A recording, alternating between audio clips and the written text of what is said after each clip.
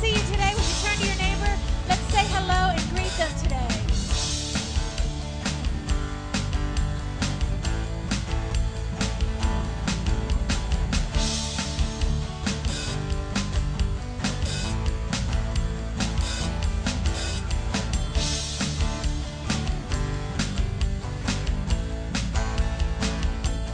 God is great, and His praise fills the earth, fills the heavens, and your name will be praised through all the world.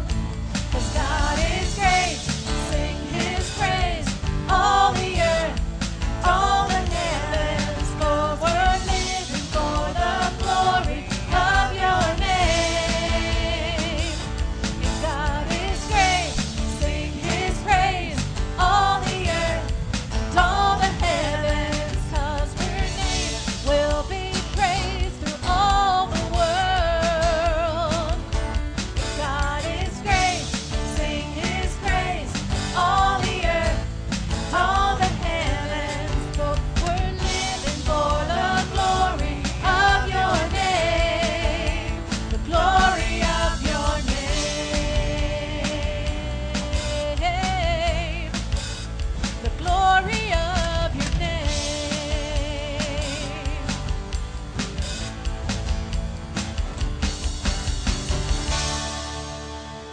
God is great, and He is worthy of all of our praise. Amen? We're good singing this morning. We are called to follow the Lord in all that we do. This journey we call life, we are called to follow God.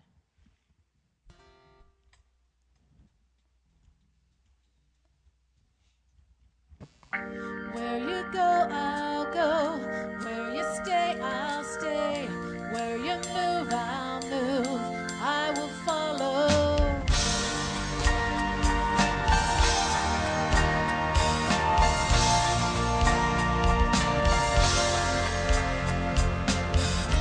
All your ways are good. All your ways are sure. I will trust in you alone. Higher than my sight, high above my life. I will trust in you alone.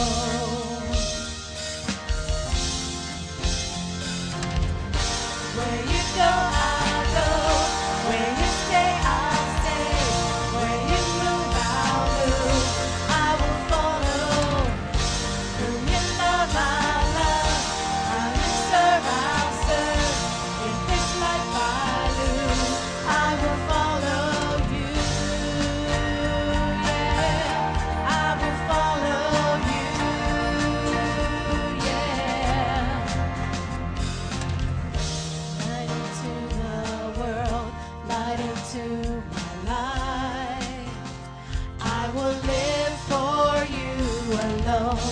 You're the one I seek, knowing I will find all I need in you alone. In you alone. Where you go, I'll go. Where you stay, I'll stay. When you move, I'll move. I will follow you. Whom you love, I'll love. How you serve, I'll serve. If this life I lose, I will follow you. Yeah, I will follow you. Yeah. In you, there's life everlasting. In you, there's freedom for my soul. In you, there's joy, unending joy. And I will follow. Where you go, I'll go. Where you stay, I'll stay. When you move, I'll move. I will follow you. Whom you love, I'll love. How you serve, I'll serve. If this life I lose, I will follow. Where you love, I'll go. Where you stay, I'll stay. When you move, I'll move. I will follow you. Whom you love, I'll love. How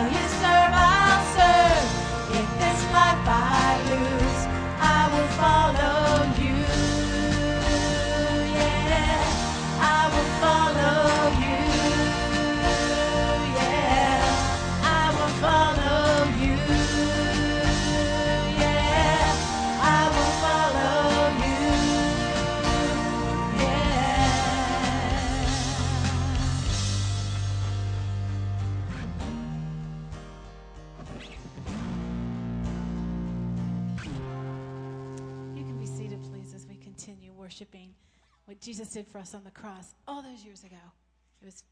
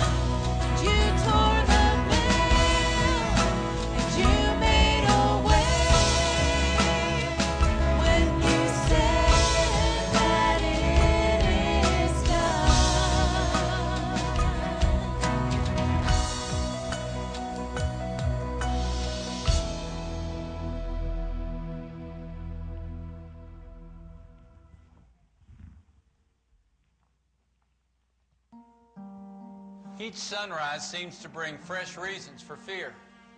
They're talking layoffs at work, slowdowns in the economy, downturns in the housing market, upswings in global warming. The plague of our day, terrorism, begins with the word terror. Oversized and rude, fear herds us into a prison and slams the door. Wouldn't it be great to walk out? Imagine your life wholly untouched by anxiety. What if faith and not fear was your default reaction to threats? If you could hover a fear magnet over your heart and extract every last shaving of dread, insecurity, and doubt, what would remain? Envision the day when you can trust more and fear less. Imagine your life without fear.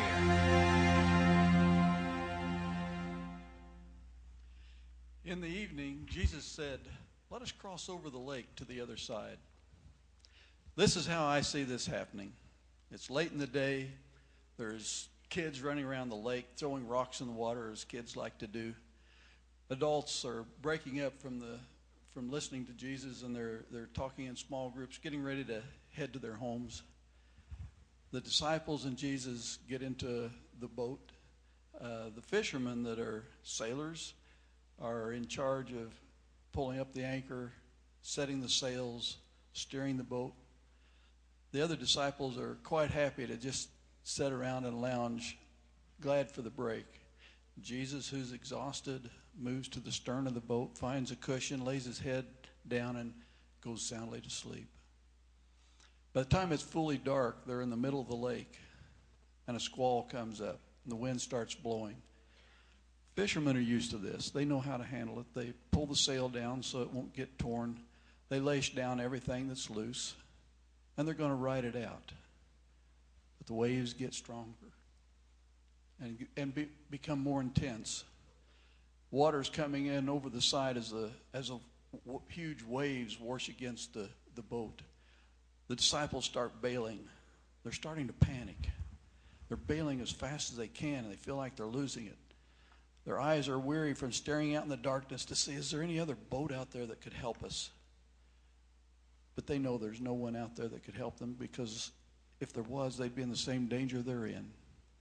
Eventually, they discover Jesus is not among us. He's not bailing. So they go to look for him. He's still sound asleep. They wake him up, and they say, "Jesus, we're in peril. Don't you care? Don't you care?" There are many storms that wash against our ships. Illnesses, important relationships that seem to be going sour, terror, the financial situation. What's our government up to? There's lots of things that worry us. And we try to get it fixed ourselves, and eventually we look around and we see Jesus is not with us. So you go and search for Jesus, and you say, "Jesus, don't you care? Don't you care?" Jesus said to the disciples the same thing he says to us.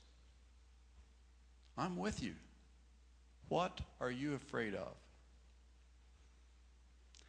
If that still quiet voice that Jesus uses sometimes to steer you this way or that way has been asking you, what are you afraid of? We hope you'll consider attending the short series of classes we're going to be giving called Fearless by Max Lucado. I'll be in the back after church, and you can talk to me if you've signed up. Fine. If you haven't, you can sign up then. We have books. Your assignment is to read the first chapter for next Sunday. Look forward to seeing you there. It's how we get to heaven, and if you're not sure exactly what that'll be like,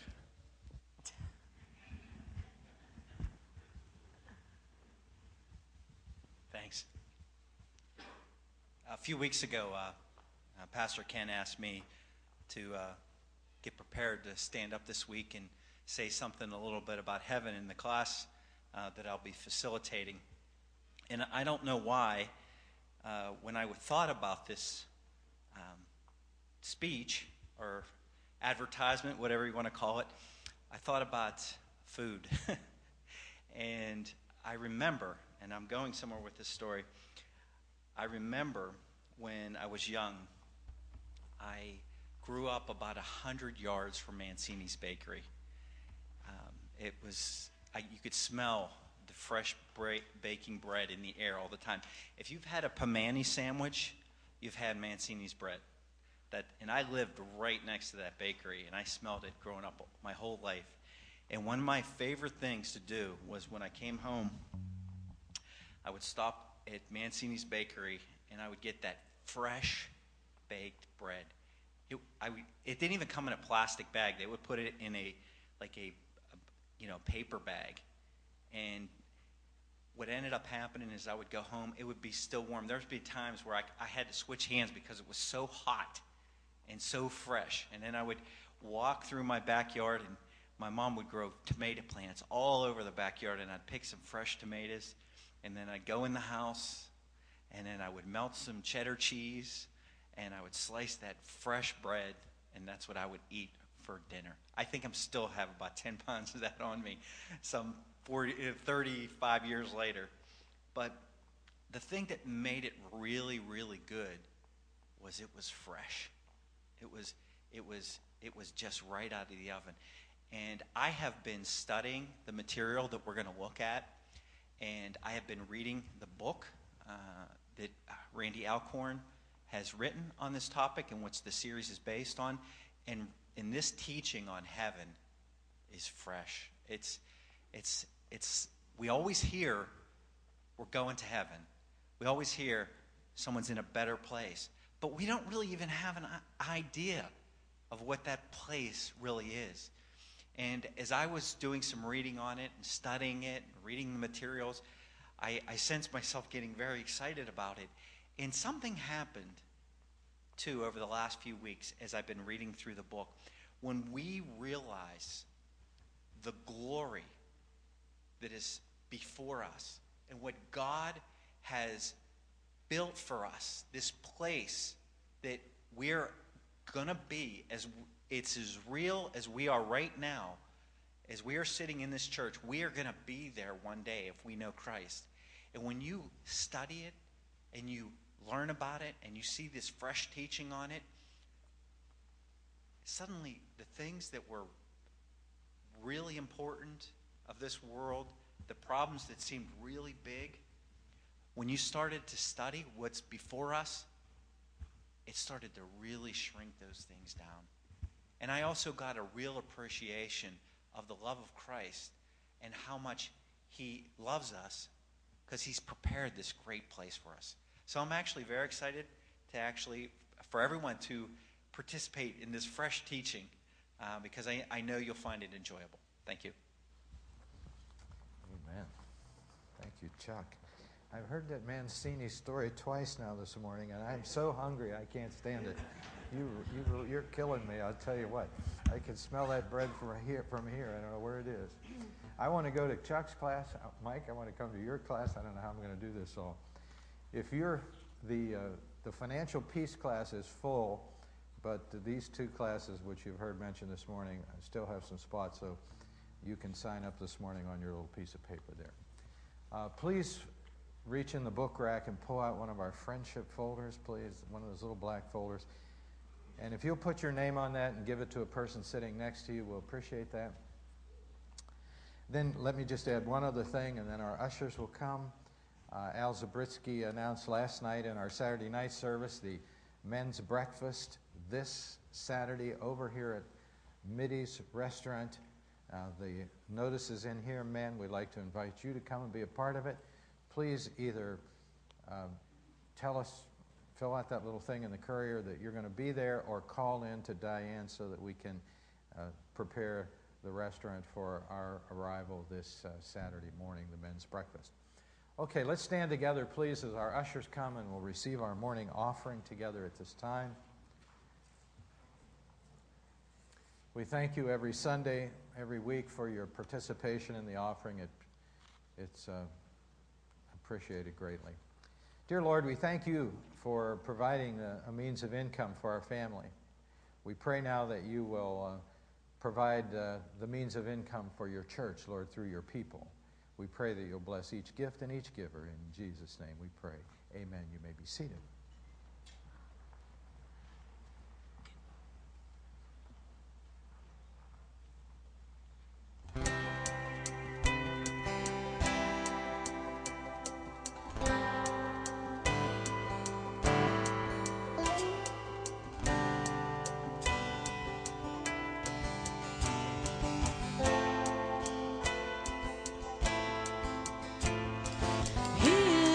Jealous for me. He loves like a hurricane. I am a tree bending beneath the weight of his wind and mercy. When all of a sudden I am unaware of these afflictions eclipsed by glory, and I realize just how beautiful you are and how great your affections are for me. Know how he loves us so. Oh, how he loves us. How he loves us all.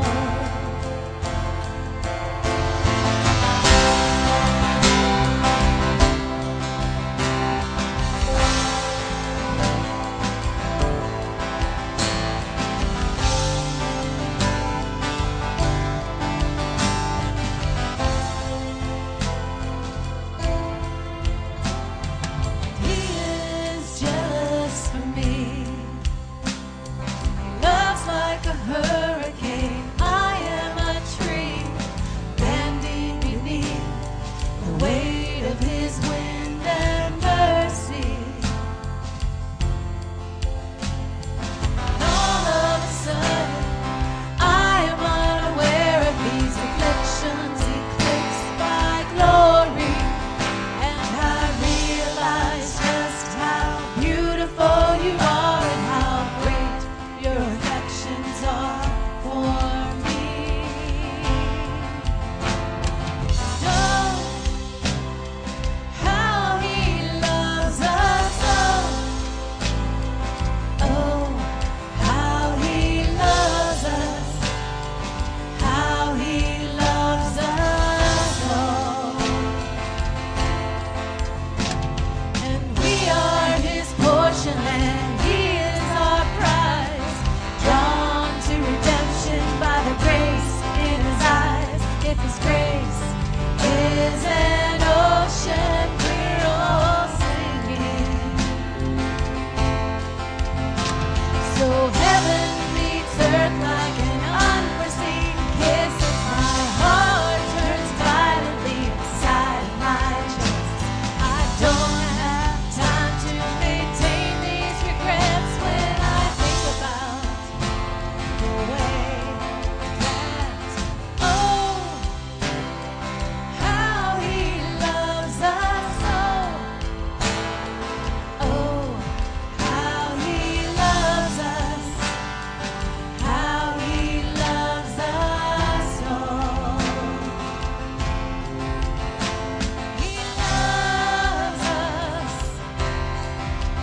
How he loves us. How he loves us. Oh, how he loves. He loves us. How he loves us. How he loves us. Oh, how he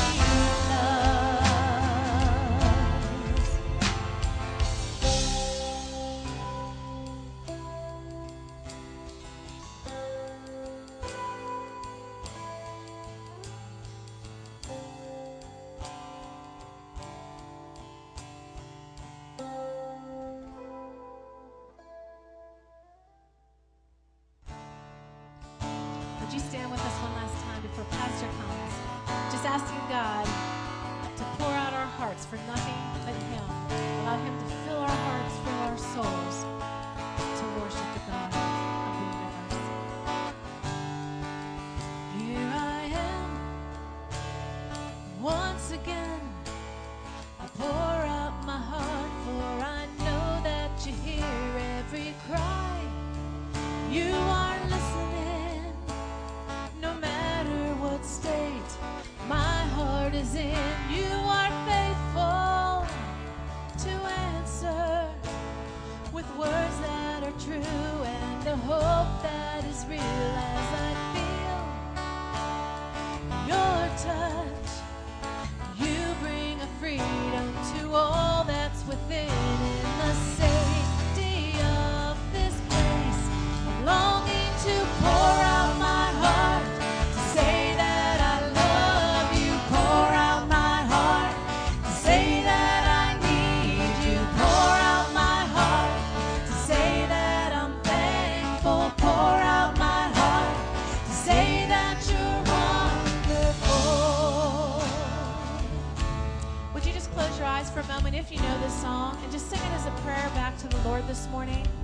Just telling Him, here we are, pouring our hearts out because He is worthy. Let's sing this as a prayer to the Lord. Here I am, ooh, once again. I pour out my heart, for I know that you hear every cry. You are listening, no matter what state my heart is in. You are faithful to answer with words that are true and a hope that is real as I feel your touch. You bring a freedom to all that's within. In the safety of this place, I'm longing to pour out my heart, to say that I love you. Pour out my heart, to say that I need you. Pour out my heart, to say that I'm thankful. Pour out my heart, to say that you're wonderful. You are wonderful. Pour out my heart, to say that I love you. Pour out my heart, to say that I need you. Pour out my heart, to say that I'm thankful. Pour out my heart, to say that you're wonderful. Pour out my heart, to say that I'm thankful. Pour out my heart, to say that I need you. Pour out my heart, to say that I'm thankful. Pour out my heart, to say that you're wonderful. You are wonderful.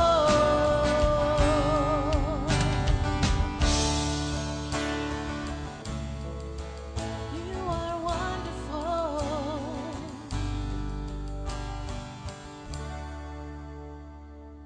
Thank you. You may be seated, please. Amen. And let's open our Bibles today, please, to the book of John, chapter 14. Book of John, chapter 14. Thank you.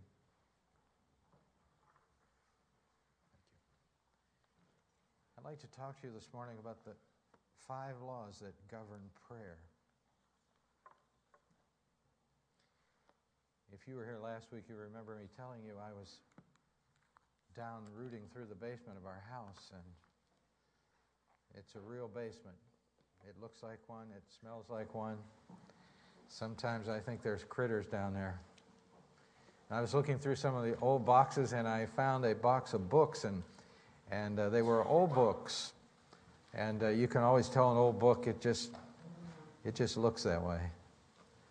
And I opened it up, and up in the right-hand corner, there was 15 written in pencil. And for those of you who are book collectors, you know what that is. That's probably what it sold for way back in 1920, 15 cents. It's a book on prayer. It's written by S.D. Gordon, and the title of it is 5 Laws That Govern Prayer. And I know that nothing new has probably been discovered in the Bible. in recent years, but it's nice to look back at another generation and hear a different nuance. They use different terms, and sometimes they give a statement that you just say, "Oh, is that good?" Well, S.D. Gordon was a person like that. We want to begin reading today in John chapter 14, verse 13. Actually, verse 12. "Most assuredly, I say to you, he who believes in me, the works that I do, he will do also, and greater works than these he will do, because I go to my Father." Jesus promised those who followed him in the future to do greater works than he did, not in power, but in sheer number across around the globe. You're going to do greater works than these which you've seen. And then he says, this is how you're going to do it right here, verse 13. "For whatever you ask in my name, that will I do, that the Father may be glorified in the Son." Now, this is one of the grand purposes of prayer right here, that the Father will be glorified.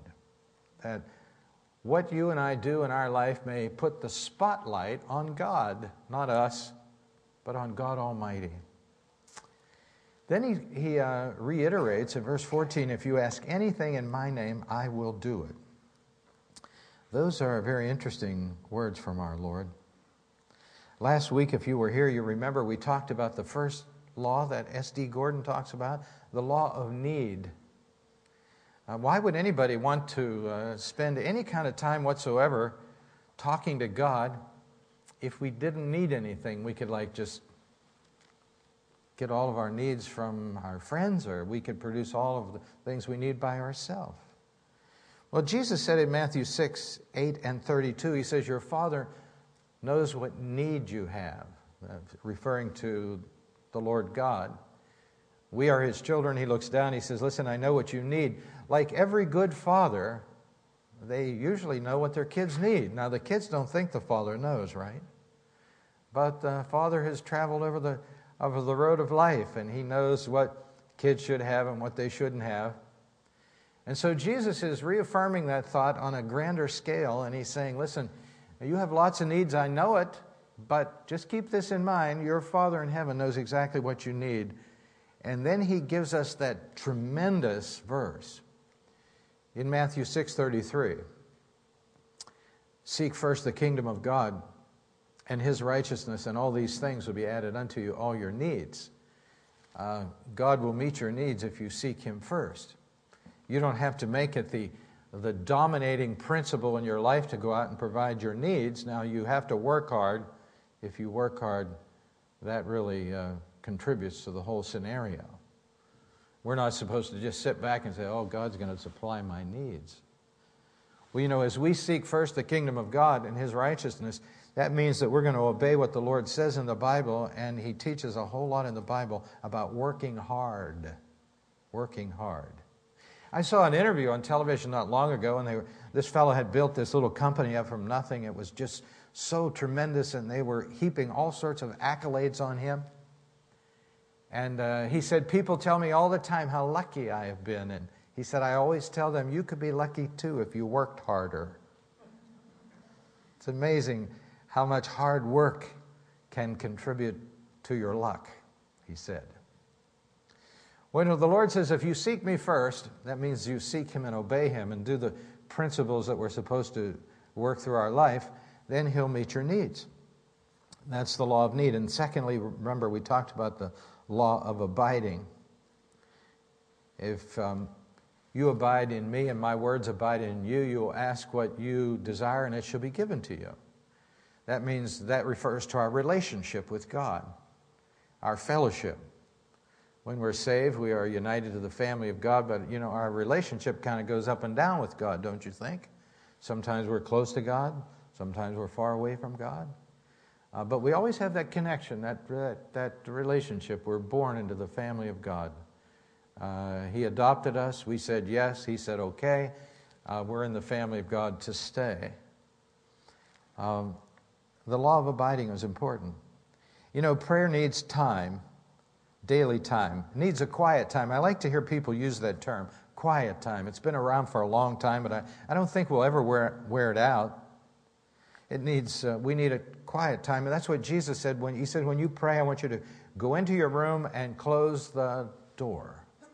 And what he's saying is, listen, I want your time, I want your attention, I want your affection, I want quality time.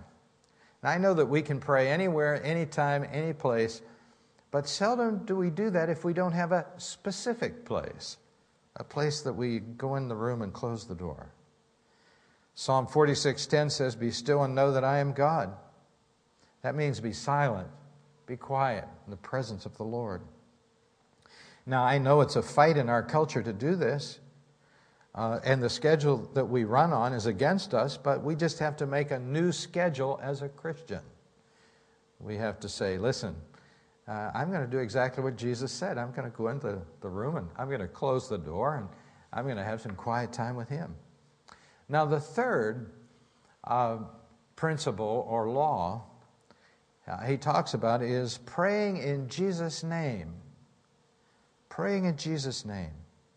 Whatever you ask in my name. That's the password of prayer. The name of Jesus. That's what gets you in to the presence of God. I don't know if some of you remember when you were a kid, you used to build little things in the little places out, and you'd have a password, and some of the other kids would come and they'd knock on the door, and you would say, what's the password? You smile when I say that because you remember. And they would say some crazy word, and you said, no, that's not the password, you can't come in. But if the password got out to the people that you wanted it to get out to, they had the right word, and so they could come in. Now, the password into the presence of God is Jesus. I think that we could say this. I think that Jesus is saying here, in effect, that the Father, here is a friend of mine from Finleyville. Give him what he wants for my sake. He's been practicing the law of abiding. With his introduction, we can ask, he says, what we want. Now, Jesus' name is a new name on the lips of a born-again Christian, right? Before you're saved, you're talking about everything else under the earth. If you're a sports fan, you talk about that. If you're a car guy, you talk about that. If you're this kind of a person, you talk about that. But when you're saved, it's easy to talk about Jesus. It's easy. We have a new name that we talk about. In fact, when we come together in church like this morning, we come together in the name of Jesus. Matthew 18:20, for where 2 or 3 are gathered together in my name, there am I in the midst. We give things to people in the name of Jesus. Remember?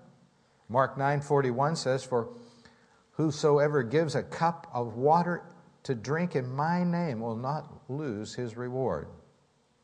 Many years ago, we had a fellow in our church. His name was Irv Himmel. He lived right over here in Bethel Park. And he was always, he just consumed the Bible. He was a consumer of the Bible. And he always tried to do things so literally. If the Bible said it, he would try to do that. And I remember one time I was downstairs and I said something about, boy, I'd like to have a cup of water. And he heard it, and he ran out to the water fountain. He got a little cup or something. He filled it with water, and he came running to me, and he said, Pastor John, I give this water to you in the name of Jesus. And it was so dramatic. I'd never had a drink of water like quite that dramatic before. But that's what the Bible talks about. Giving, whenever we give in the name of Jesus. Jesus reiterated this whole thought in John 16:23. He said, in that day you will ask me nothing. Most assuredly I say to you, whatever you ask the Father in my name, He will give you. Now, whenever we use the name of Jesus, we use it thoughtfully because we know that the tremendous sacrifice He made on the cross for us, and it humbles us. We use it boldly, too. The goal of prayer is stated right here, and we read it for you, that the Father may be glorified. And so we should be asking ourselves, and I'm talking to myself this morning just like I'm talking to you, I should be asking myself, is this for which I am praying for the glory of the Father? Is it really? Well, that has a lot to do with it.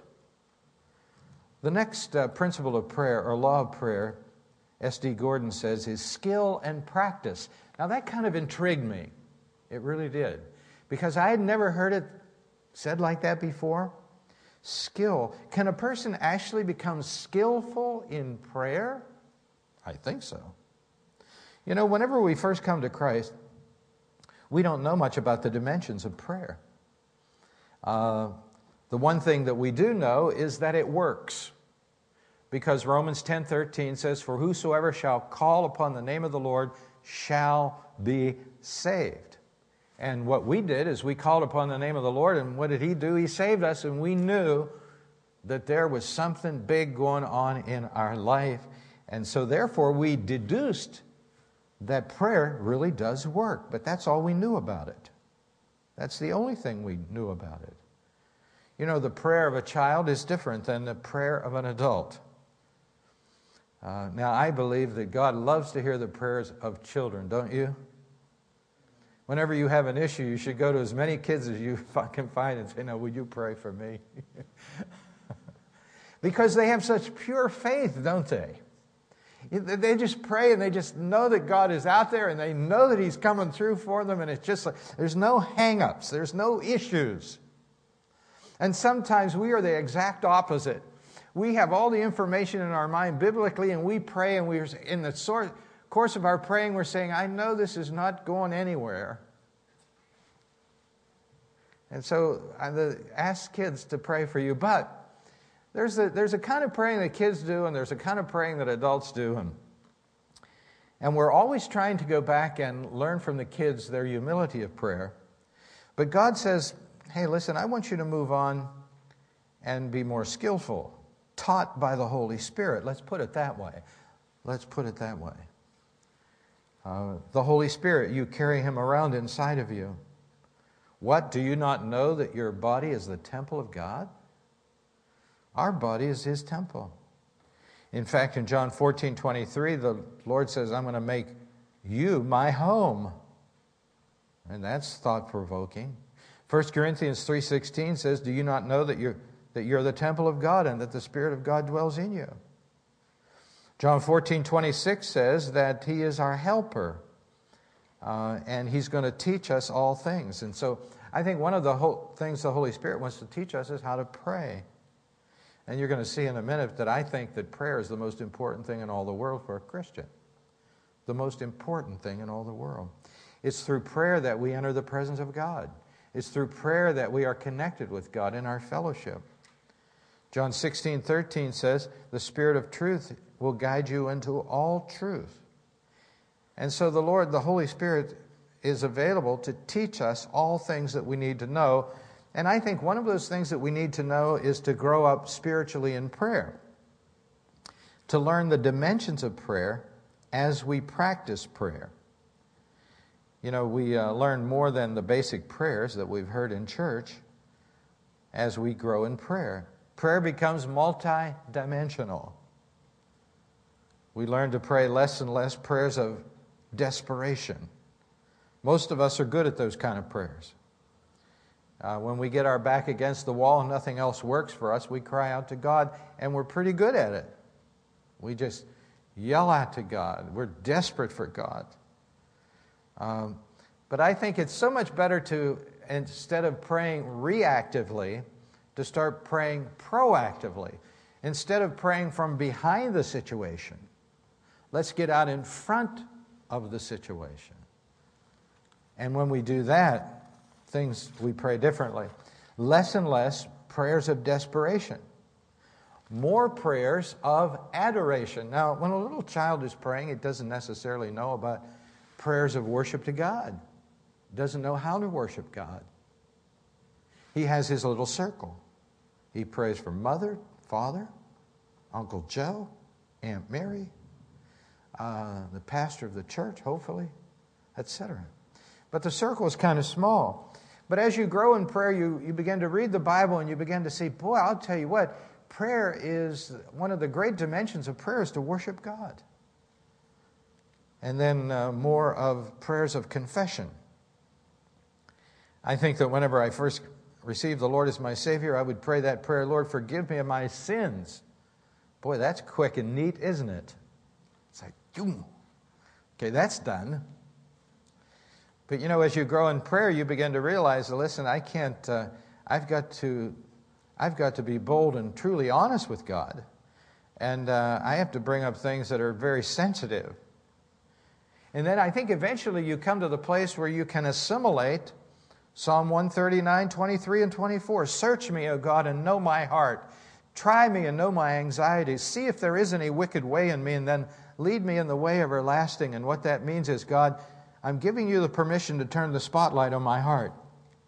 And look around in there. What do you see? Because oftentimes we live a lifetime and we have things in the corners of our heart and we just kind of gloss over them and they stay there and nothing changes. But Psalm 139, verse 23 and 24 gives God the permission. Lord, here's my heart. Look in there, every corner of it, and show me what needs to change in my life. That's growing in confession. And then changing it through the power of God. And then more prayers of thanksgiving. I don't know what's taken over me recently, but I've just been thankful for everything. It's almost ridiculous, really. Because everything I see that comes my way, I filter it through what God says, that every good and every perfect gift comes down from the Father in heaven, and I just have to thank God like for almost everything. And I begin to delineate all those things, and it just goes on and on and on and on. And I never did that when I first came to Christ. And so now I have this whole dimension, if you will, of the prayer of thanksgiving. And then more prayers of supplication. Remember I said the little child, he has his little circle, he's praying, and it's so precious and so wonderful. I pray for Mommy and Daddy and Grampy. I just got this thing in the mail from my oldest grandson. How old is Jason, honey? Is he 25 years old? 26. He sent me this thing from Texas. It's my oldest grandson. He's 26 years old. And it was addressed Grampy Arnold. Exactly. He put that in there. I thought, that is really cool. I remember they were kidding me one day, and I think my boy Danny says, no, it shouldn't be Grampy, it should be Grumpy. I'm glad that didn't stick. Now, don't you spread that around. I'm glad that sometimes, you say something, it sticks. That one didn't stick. I can live with Grampy, but not Grumpy. Well, a little kid prays. He's praying over, bless Mommy, Daddy, Uncle Bill, Aunt Mary. The circle is small. But as you grow in God, what happens? Your circle gets bigger. And it gets bigger. And it gets bigger. And you have to grow in supplication. There's one other thing. We need to learn that wordless prayer is okay too. And what is wordless prayer? It's when we can't get our heart out to our lips. When we come to the place that we are just emotionally immobilized. We are completely distraught. We can't even hardly move. And then the Bible says, Romans 8:26, the Spirit helps our weaknesses, for we do not know what we should pray for as we ought. For the Spirit Himself makes intercession for us. We just come to the place that we can't do it. Wordless prayer. Turn over quickly to Luke chapter 11. Luke chapter 11. Remember, this is where we started out a few weeks ago when we talked about all the prayers of Jesus in the book of Luke. Luke 11:1, now it came to pass as he was praying in a certain place when he ceased that one of his disciples said to him, Lord, teach us to pray, as John taught his disciples. Look at verse number 8. I say to you, though he will not rise and give to him because he is his friend, yet because of his persistence, I want you to notice that, persistence, he will rise and give him as many as he needs. So I say to you, ask and it shall be given to you, seek and you will find, knock and it shall be opened unto you. For everyone who asks receives, and he who seeks finds, and to him who knocks it shall be opened. Jesus is teaching to be persistent here in prayer. And so that's the last law that S.D. Gordon talks about, the law of confidence and persistence. Now, some prayers are answered immediately. And every now and then God surprises you with one of them. Lots of prayers take lots of time to get answered. I'm reminded of Daniel chapter 10 when Daniel was praying to the Lord. He was so sincere in his prayer, but it took a while to get the answer. And the angel finally came with the answer 21 days later and said that the very day that David started to pray, God dispatched him with the answer. But he was held up by a demon in the invisible world. And so the whole wrestling match of demons took place there until the answer came through to him. Some answers are on the way right now, but they're hung up in the invisible world. Daniel persisted on in prayer, and God got the victory. Now, God's plan is somehow predicated upon our response to His commands. Now, I don't think God needs us at all in this world, but He chooses to need us and to use us in His divine plan. He doesn't mock us when He says, "Ask and you shall receive, seek and you shall find, knock and it shall be opened unto you." He doesn't mock us when He says, "If my words abide in you and you abide in me, then you can ask." He doesn't mock us. Those words are His promises. And He promises not to respond to the situation if we don't ask. And so we are somehow in His plan an integral part of how His plan moves forward in the world. Now, many years ago in London, there was a mother who earned a living washing clothes and ironing. She was like many other mothers, bending over her washboard, praying for her son, John. Okay? Her son, John, was a runaway. He went off to sea. She had lost contact with him for years. And as you might suspect, many dangerous things happened at sea. His name was John Newton. He was a despicable person. His life was ruined, and he went about ruining other people's lives. But one day, a storm overtook the boat, and death was imminent.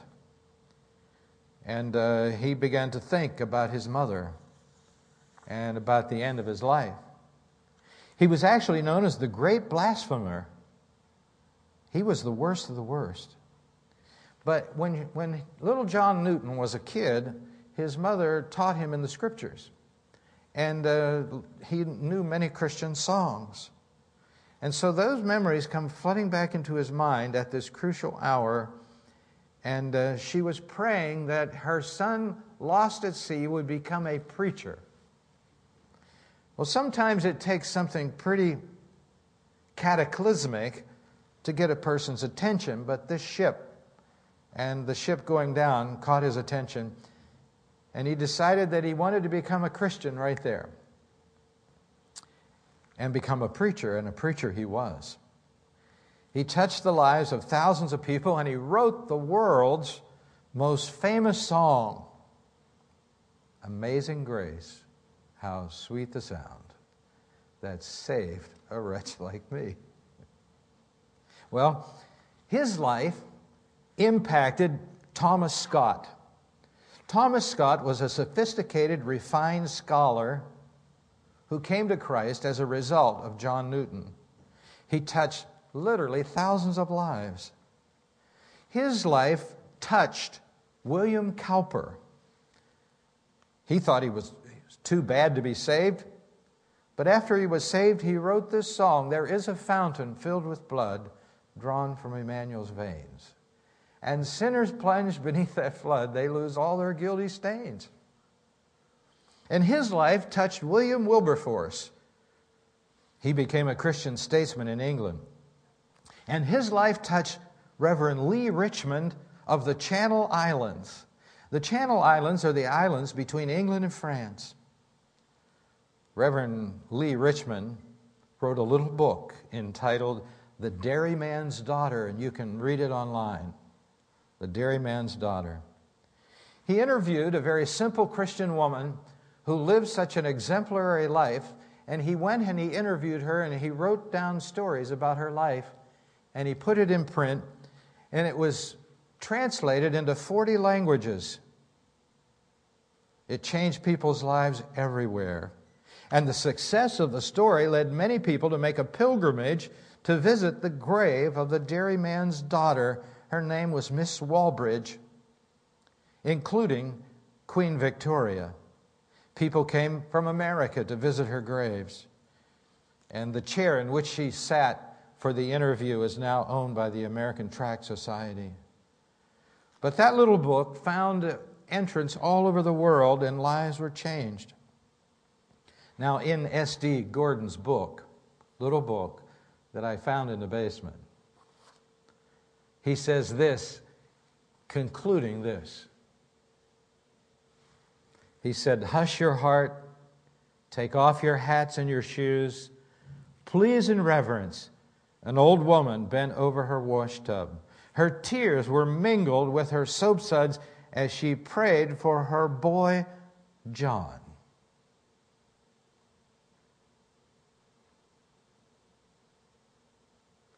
Who is the hero of the story?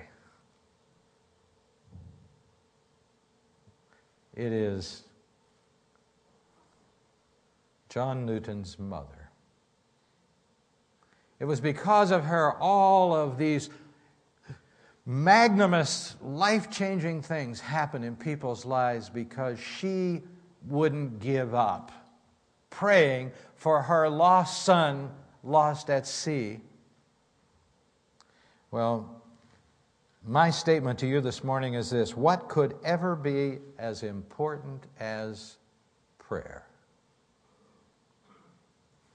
Nothing that I know of. Nothing that I...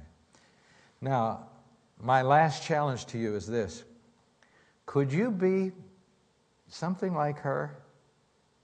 Could you be that? Will you, in the toil of your life, never give up? Ask and you shall receive. Seek and you shall find. Knock and it shall be opened unto you. For everyone who asks receives, and everyone who seeks finds, and everyone who knocks it shall be opened. That's a command in the present imperative tense, and that means that we should always be doing that and never give up. Just like Elijah climbed up to Mount Carmel and he looked out over the ocean and out over the water and expected to see some rain coming. He kept waiting and kept waiting and kept waiting and kept praying, and eventually it came. Hold on. Don't give up. The answer is coming your way. Let's bow our heads in prayer. With our heads bowed this morning and our eyes closed, I wonder how you fit into this whole story this morning. The 5 laws that govern prayer, they're all in the Bible, of course. But are they in alignment in our life? Does our life line up with that? And will we then continue on praying for that person that has absolutely no interest, maybe not lost at sea, but lost in the world right now? Will we become the person who makes a difference? That question can only be answered by each and every person individually. Dear Lord, we thank you so much for showing us in your word these laws, these principles. The law of abiding, the law of praying in Jesus' name, the law of skill and learning from the Holy Spirit, the law of persistence. We pray that you will help our lives align with those principles in the Bible that you have set forth. We pray this in Jesus' name. Amen. Let's stand together this morning as we sing our invitation song. And as we sing on this first verse, maybe there's something you need to come and pray about this morning. The Lord has touched your heart. You just feel free to do that as we sing together.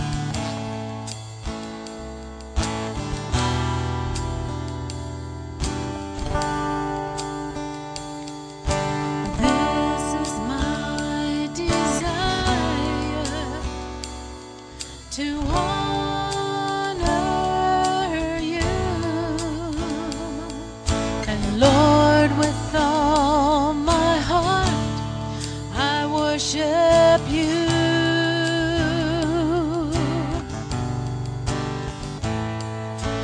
All I have within me, I give you praise. All that I adore is in you.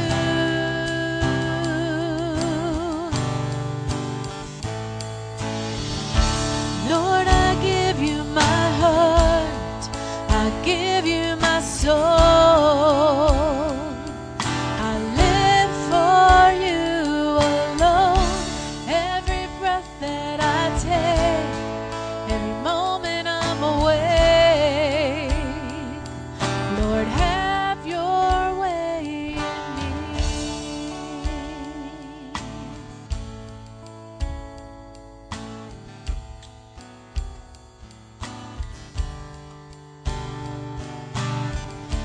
Lord, I give you my heart, I give you my soul.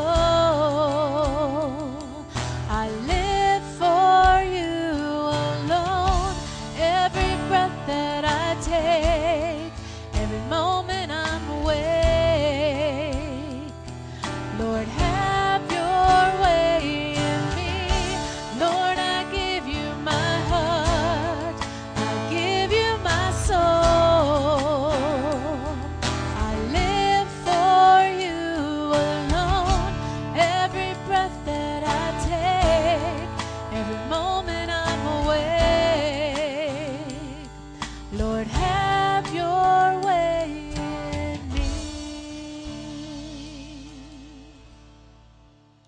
I just have a quick announcement. Tonight at 4:30, choir is going to be starting to get ready for Easter, and we really would love for you to be a part of it. It's going to be something a little different this year, and if you enjoy singing and you enjoy just worshiping the Lord, we're going to really have a time of just learning what it's really like to worship through song and through music and getting ready. And if you have any desire to just use your voice that God has given you, please join us tonight at 4:30. You're in for a great treat. Amen. Amen. Thank you. And let me just add, it's been a great day in the church this morning. Have you sensed the strength of the Lord here in our church this morning? It's been beautiful, hasn't it? Turn around and shake hands with a few people before you're dismissed. God bless you. Have a great day.